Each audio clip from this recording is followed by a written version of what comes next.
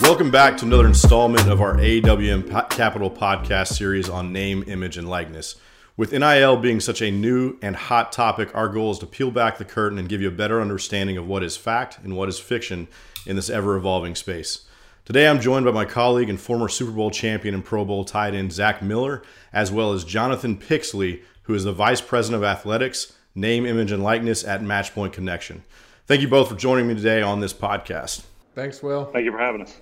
So, Jonathan, we'll just jump right in. For people that are new to NIL, can you give us a brief introduction into what NIL is and then discuss why Matchpoint Connection was founded? Well, NIL stands for Name, Image, and Likeness. And so, as of July 1st of this year, college athletes were given the right to monetize their name, image, and likeness and actually get paid to do various advertising things. Could be on social media, could be an autograph session, could be an on-site appearance. Anything that involves their name, image, and likeness, college athletes are able to monetize that now. As of July 1, it's been in the works for several years, of course, but the last 2 years it really picked up steam, and we knew it was coming. Matchpoint was founded on the NIL premise. I mean, it was based on that, and we knew it was coming. We didn't know exactly when it was coming, but we knew that we wanted to be in a position to be able to involve ourselves in the marketplace for sure.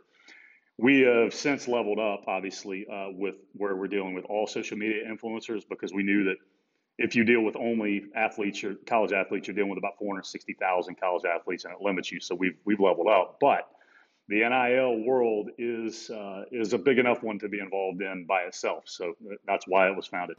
That's great. I mean, for me personally, I think the NIL stuff, as a former athlete that would have had some NIL deals in college, I think what you're doing is amazing.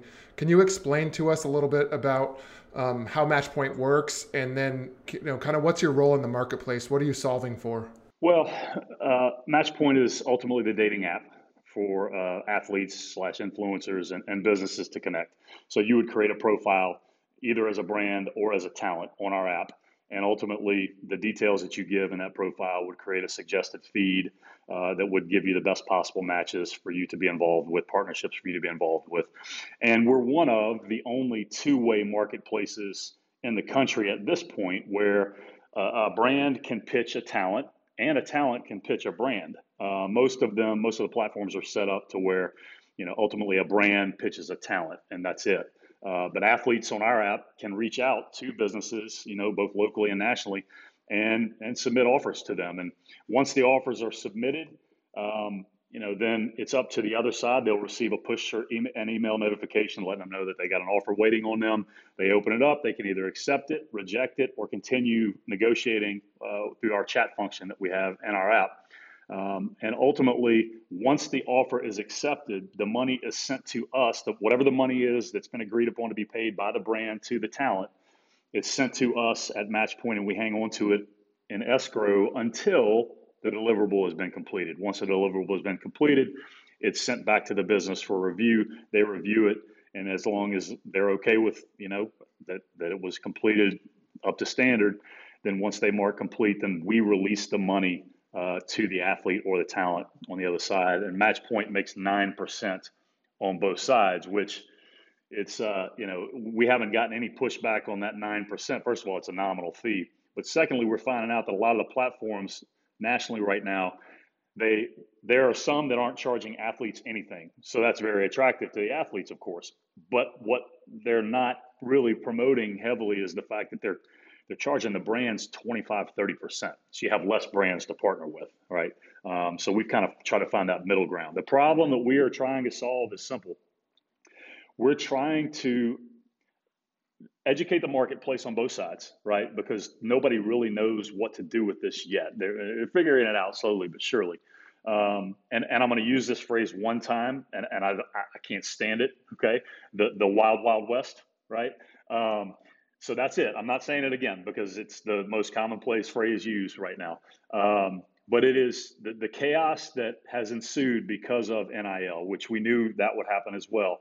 we want to help clean that up and allow an easier method, I guess, for athletes and businesses to connect, and also to allow the athletes to be their own agents to a degree, right? So that they understand their value. Now, that has also created a sense of chaos as well. But ultimately, that's what we want to do. We want to kind of help clean that area up so that athletes feel like they can represent themselves. They can learn how to do that effectively, and also for brands to be able to connect to them very, very easily. Now, I know you just said that you just want to say Wild Wild West one time, but I'm going to go ahead and I'm going to go revisit that. Within the marketplace, I mean, this is so new since the inception was this past summer. What's been available for college athletes? What does that actually look like? Everything, and I think that's the chaos that I'm talking about. We're seeing all kinds of crazy things happen. I know y'all are paying attention to it heavily as well, but these collectives that are being formed at these different universities, where you don't really get the details to how the money's being dispersed and what businesses they're attached to and everything, but it could be everything from a collective, which kind of comes across as like a pot of gold for the athletes to go to a university, to the ability to do a social media post for $100 or $200, and really everything in between is available to them at this point. I don't know how much longer that lasts with the redrafting of the Constitution coming out and all that, but at this point, all is fair game for the most part, other than directly paying a student athlete just to play. There's no pay for play, which once that happens, you're a pro and there's no more college athletics. So from your perspective, I guess, what's going to be the answer to the problem? How are you guys going to fix this? I mean, obviously, there's a ton of people operating in the space and trying to cash in on this. From your perspective, and then also from a college athlete's perspective, what's the best answer for them? Honestly, and I know this may scare some people. It scares me to even say it, but I think we need federal legislation. I really do. I think we need a blanket set of rules across the board. And again, I saw you cringe, Will, and I understand. Yeah. And it is scary to me. But the problem is, if the NCAA is in charge of this, okay, it's already proven that doesn't work. And so, the redraft that's fixing to come out, ultimately, it entails them giving the power to the divisions, which then is going to be filtered down to the conferences, which then is filtered down to the schools. So what ground have we gained, right? Until, in my opinion, there is a blanket set of rules that this is what everybody has to do. I just think there's too much wiggle room for chaos. I don't think it can be consistent, and I don't think you're going to have the level of success that they initially, I guess, saw this as being. It's too much freedom, in my opinion. Makes sense. I won't comment on the federal legislation piece. We'll save that one for coffee another day. But Jonathan, what are some of the trends? I know that internally we've had conversations, but what are some of the more notable or surprising trends that you're seeing within the NIL marketplace with college athletes? Well, the one that jumps off the page to us, it did a while back, and now everybody's seeing it, is the level of success that female athletes are having with this, right? We all know, if we're admitting, that females are smarter than we are. So, they get the social media space, and they're more marketable in a lot of different areas, right? You can market a female athlete with more brands than you can market a male athlete with, right? And the key word being athlete there. But at the same time, they're communicative. They work hard at it. They want to do it. A lot of these girls, they're going to want to continue as social media influencers after they graduate. So they're preparing themselves, and we're dealing with some right now, preparing themselves for that world. The other notable trend, and we kind of expected this, was that everybody thought that they were going to make $100,000 this year, right? And it is not reality. And I just think that when you're dealing with, and this is just the way we've noticed it, there are male athletes that overvalue themselves, okay? and then the female athletes undervalue themselves. But that is all kind of coming. The dust is starting to settle a little bit on that, and they're starting to figure it out. That's great. I think going to your point about the female athletes, what for an average, collegiate athlete, you're good at your sport. What should they expect? What kind of expectations do you set for your athletes? What can they earn? Where should they kind of set the bar, and how do you know if you're undervalued or overvalued? Well, obviously the Bryce Youngs of the world who are going to, make $1 million. Those are the anomalies, right? Those are the exceptions to all the rules. What we are noticing on our app and really across the board, most of these NIL deals are for a few $100. And it's between the $300 and $500 range. You'll have some $1,000 deals. You'll have some 5-figure deals. But again, those are going to really the top 2 or 3% from a standpoint of not only their productivity on the field, but also that leads to their social media following. So the Bryce Youngs of the world, locally for us, the Derek Stingleys of the world, right?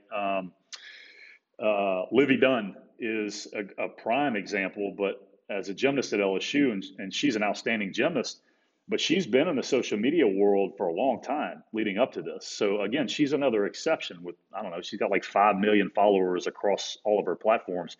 So she's doing big money deals all the time, right?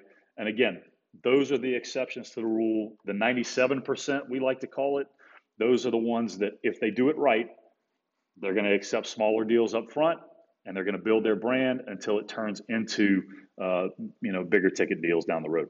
Kind of piggybacking on that thought, you mentioned earlier, and we've touched on it, there seems to be an issue as far as understanding the athlete's value and marketability.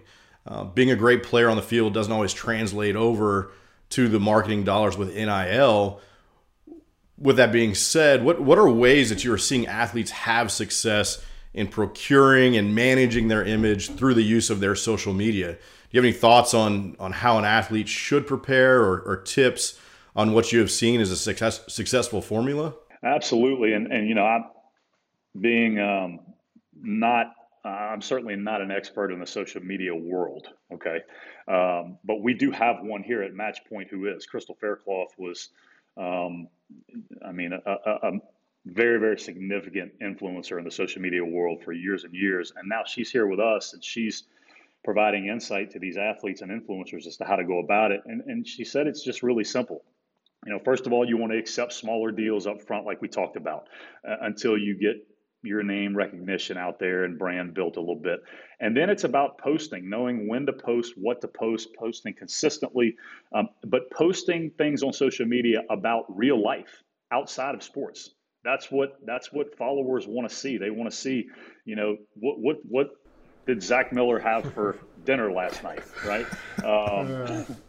As creepy as that sounds, right? It's still it's what they want to see. They want to see outside of football or gymnastics or whatever. I'm guessing that was steak last night if I had known Zach. No, it was actually shrimp pasta my wife made. Very good stuff. One thing I was going to ask is with schools, I've seen it. So many, especially I pay attention to college football. Obviously, so many of these schools are using NIL as a recruiting tool. These funds you mentioned earlier that are being created to kind of attract recruits, sponsorship packages. How much of this is a legitimate concern? And then what are you seeing as far as these funds? What's that future look like, especially for some of these big programs that have kind of the donors, the boosters to really back it up? Well, the funds are concerning for me personally and us at Matchpoint, just because we don't know the details to them. Like they're just telling you that schools are presenting it, that they have this. Like Texas said, they've got $10 million in this fund. Okay. Well, what are they doing? Like, how are they allocating it? What is it attached to? Because in order for it to be legal, and I know they're not going to promote it unless they have some legal attachment to it, right? In order for it to be legal, there has to be a service provided by the student athlete that's attached to either a charity or a business. So the concern for me is, I guess, not knowing the details to it. But having said that, as you've seen, okay, because of the transfer portal, which I know is a topic of another discussion, But the transfer portal is now directly related to NIL because there are people who are transferring because of what they are hearing is happening for certain athletes at certain schools. And so not only are you dealing with high school kids, you're dealing with, a junior in college who may have been first team all conference the year before and, on the basketball team and played 35 minutes a game and got to shoot the ball whenever he wanted to and be on a draft board. But he's like, oh, but for my last year, I think I'm going to go over here because I want to make more money in NIL, right? So that's the concern is the lack of detail and the lack of reporting about it. But all schools are going to have to jump on board. I do believe this, though, guys, and I think that's going to be the first thing that the NCAA or the federal government, whoever gets involved, okay, that they're going to dig into. They're going to dig into those things first. And they may find nothing wrong with it, and if they do, then more power to the schools to use them. What do you think the ramifications from this are, from NIL, and how's it going to affect NCAA and college athletics as we know today? I mean, what do you think the landscape's going to look like in not 5 years, but 10, 15 years? Is this a dramatic shift that's about to occur, or what are your thoughts on that? It's already occurring, right? I mean, it's already happening right now. There are endless different directions that this thing could go, right? If the National Labor Relations Board decides that they're going to classify certain student athletes as employees, then those employees can unionize. And then if they can unionize, they can ask for revenue sharing. They can ask for health care. They can ask, all this stuff is out there. It's on the table potentially, depending on what comes out in January with the NCAA. I just worry that if and when that happens, how do you stop these kids from becoming pros at the amateur level, right? How do you stop pay for play? Because what is revenue sharing? You're paying them for what they're doing on the field or on the court or in the gym or whatever. So I worry about that more than anything else. I think the biggest thing for me is, as a former collegiate athlete and seeing these guys, get some compensation. I grew up with no money, so seeing these guys get some money to help them in college, and I maybe had my parents buy me some groceries every once in a while, but I had to go earn my scholarship, to go to college, and then from there I got to was lucky enough to be talented and put in the work to be able to get drafted. I actually wrote a paper in one of my English classes about why collegiate athletes should be paid more than they were. So to have this come to fruition, I think it's great for the athletes. Seeing them get a chance to get some money early on, and whether they make mistakes or not, they get the benefit of learning with that money. Maybe they make mistakes, but they probably learn from them at an earlier age. I think it's a great thing for the athlete.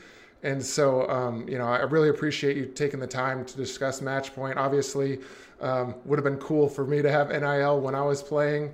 And, I'm not going to say the wild, wild west, but, I think it is, it's going to be good for the athletes in the long term, especially if they can get the right, people around them, the right kind of advice at an early age, and be able to get in a good situation early on where you're not just looking forward to that next Lou check that for me was like $800 a month. So I think it's great, and appreciate you coming on the podcast, Will, for setting it up. But do you have any other financial guidance for the athletes, the families of athletes, agents out there? I know the marketing agents are on a lot of these kids, especially the talented ones. For anyone else that's listening out there, what kind of parting advice do you have there? Yeah, absolutely. I think there are three things that I would love every athlete in the country to hear, right? Number one, in order for you, just strictly attached to NIL, in order for you to succeed in different levels of success, right? But in order for you to benefit the most that you can out of this whole premise, I think, number one, okay, your performance on the field, on the court, in the pool, on the track, wherever it is, okay? NIL needs to be a byproduct of that. It needs to be, the minute you put NIL ahead of that, that's when what really matters suffers. It's, the reason NIL is in existence is for college athletes. The second thing is obviously the social media platform and your ability to use that efficiently on your own behalf, which we've already discussed. But the third thing, and I really think that this is really left by the wayside, probably in every industry, is be a good person. As a young man or a young woman who is representing your institution, your family, yourself, be a good person. Don't get in trouble. Don't post stupid things. Don't attach yourself to brands that aren't representative of who you are, right? And then the last thing too, from the brand side, because businesses are trying to figure this out as well. There are plenty of businesses that understand the social media model and they understand the benefit to it. But there are businesses out there that are still stuck in, I guess the old days where they're not accepting that social media advertising is here. Oh, and by the way, it's a better ad spend in a lot of regards.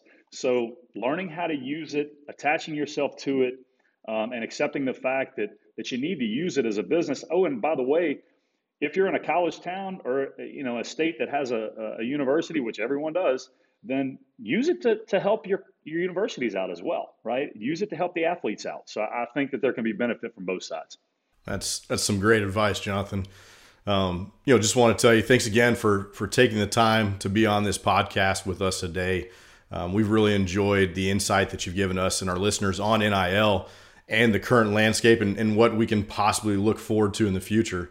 For our listeners out there, please visit our website, awmcap.com, for more great information on NIL and other topics, including more blogs and podcasts that cover a wide range of subjects.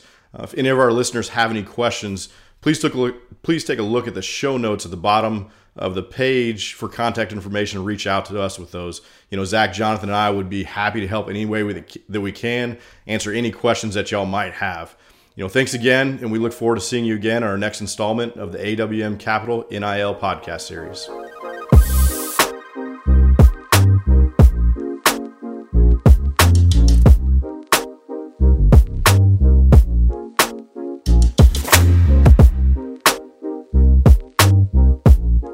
The information in this podcast is educational and general in nature and does not take into consideration the listener's personal circumstances.